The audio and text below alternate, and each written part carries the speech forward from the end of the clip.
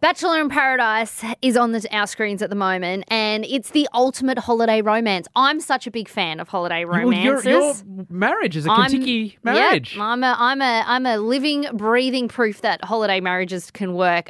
We may not be seeing them for a while, though. To give us some more details on the stats of how successful holiday marriages are is Sharon Draper from eHarmony, a relationship expert. Sharon, do you think holiday relationships last?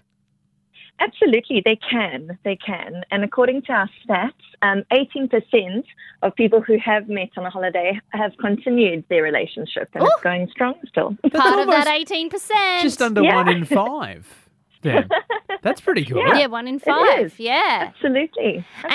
And now that we haven't seen, now that we're probably not going to be going on overseas relationships, do you think that same same statistics will last for Australian holidays, or is it all about the overseas?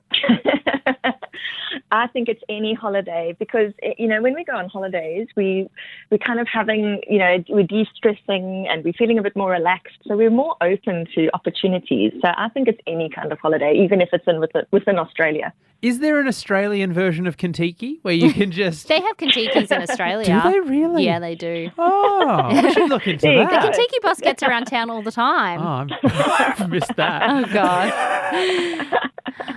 Now, the stats show that their relationships last. Have you got any tips for people that might meet someone on the holiday and they want to continue the relationship?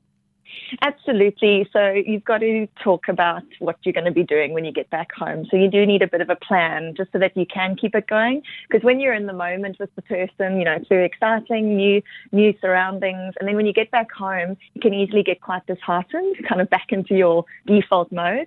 So if you can have a bit of a plan of when you can meet again and like a time frame with that can be really helpful to keep you going. Yeah, definitely. That's what I did. Booked a flight as soon as I got back to Australia. That's because you're creepy, though. But I'm not creepy. No, stage 5 clinger would be the right word. Anyway. Sharon Draper from eHarmony, thank you so much for your time this morning. Thank you.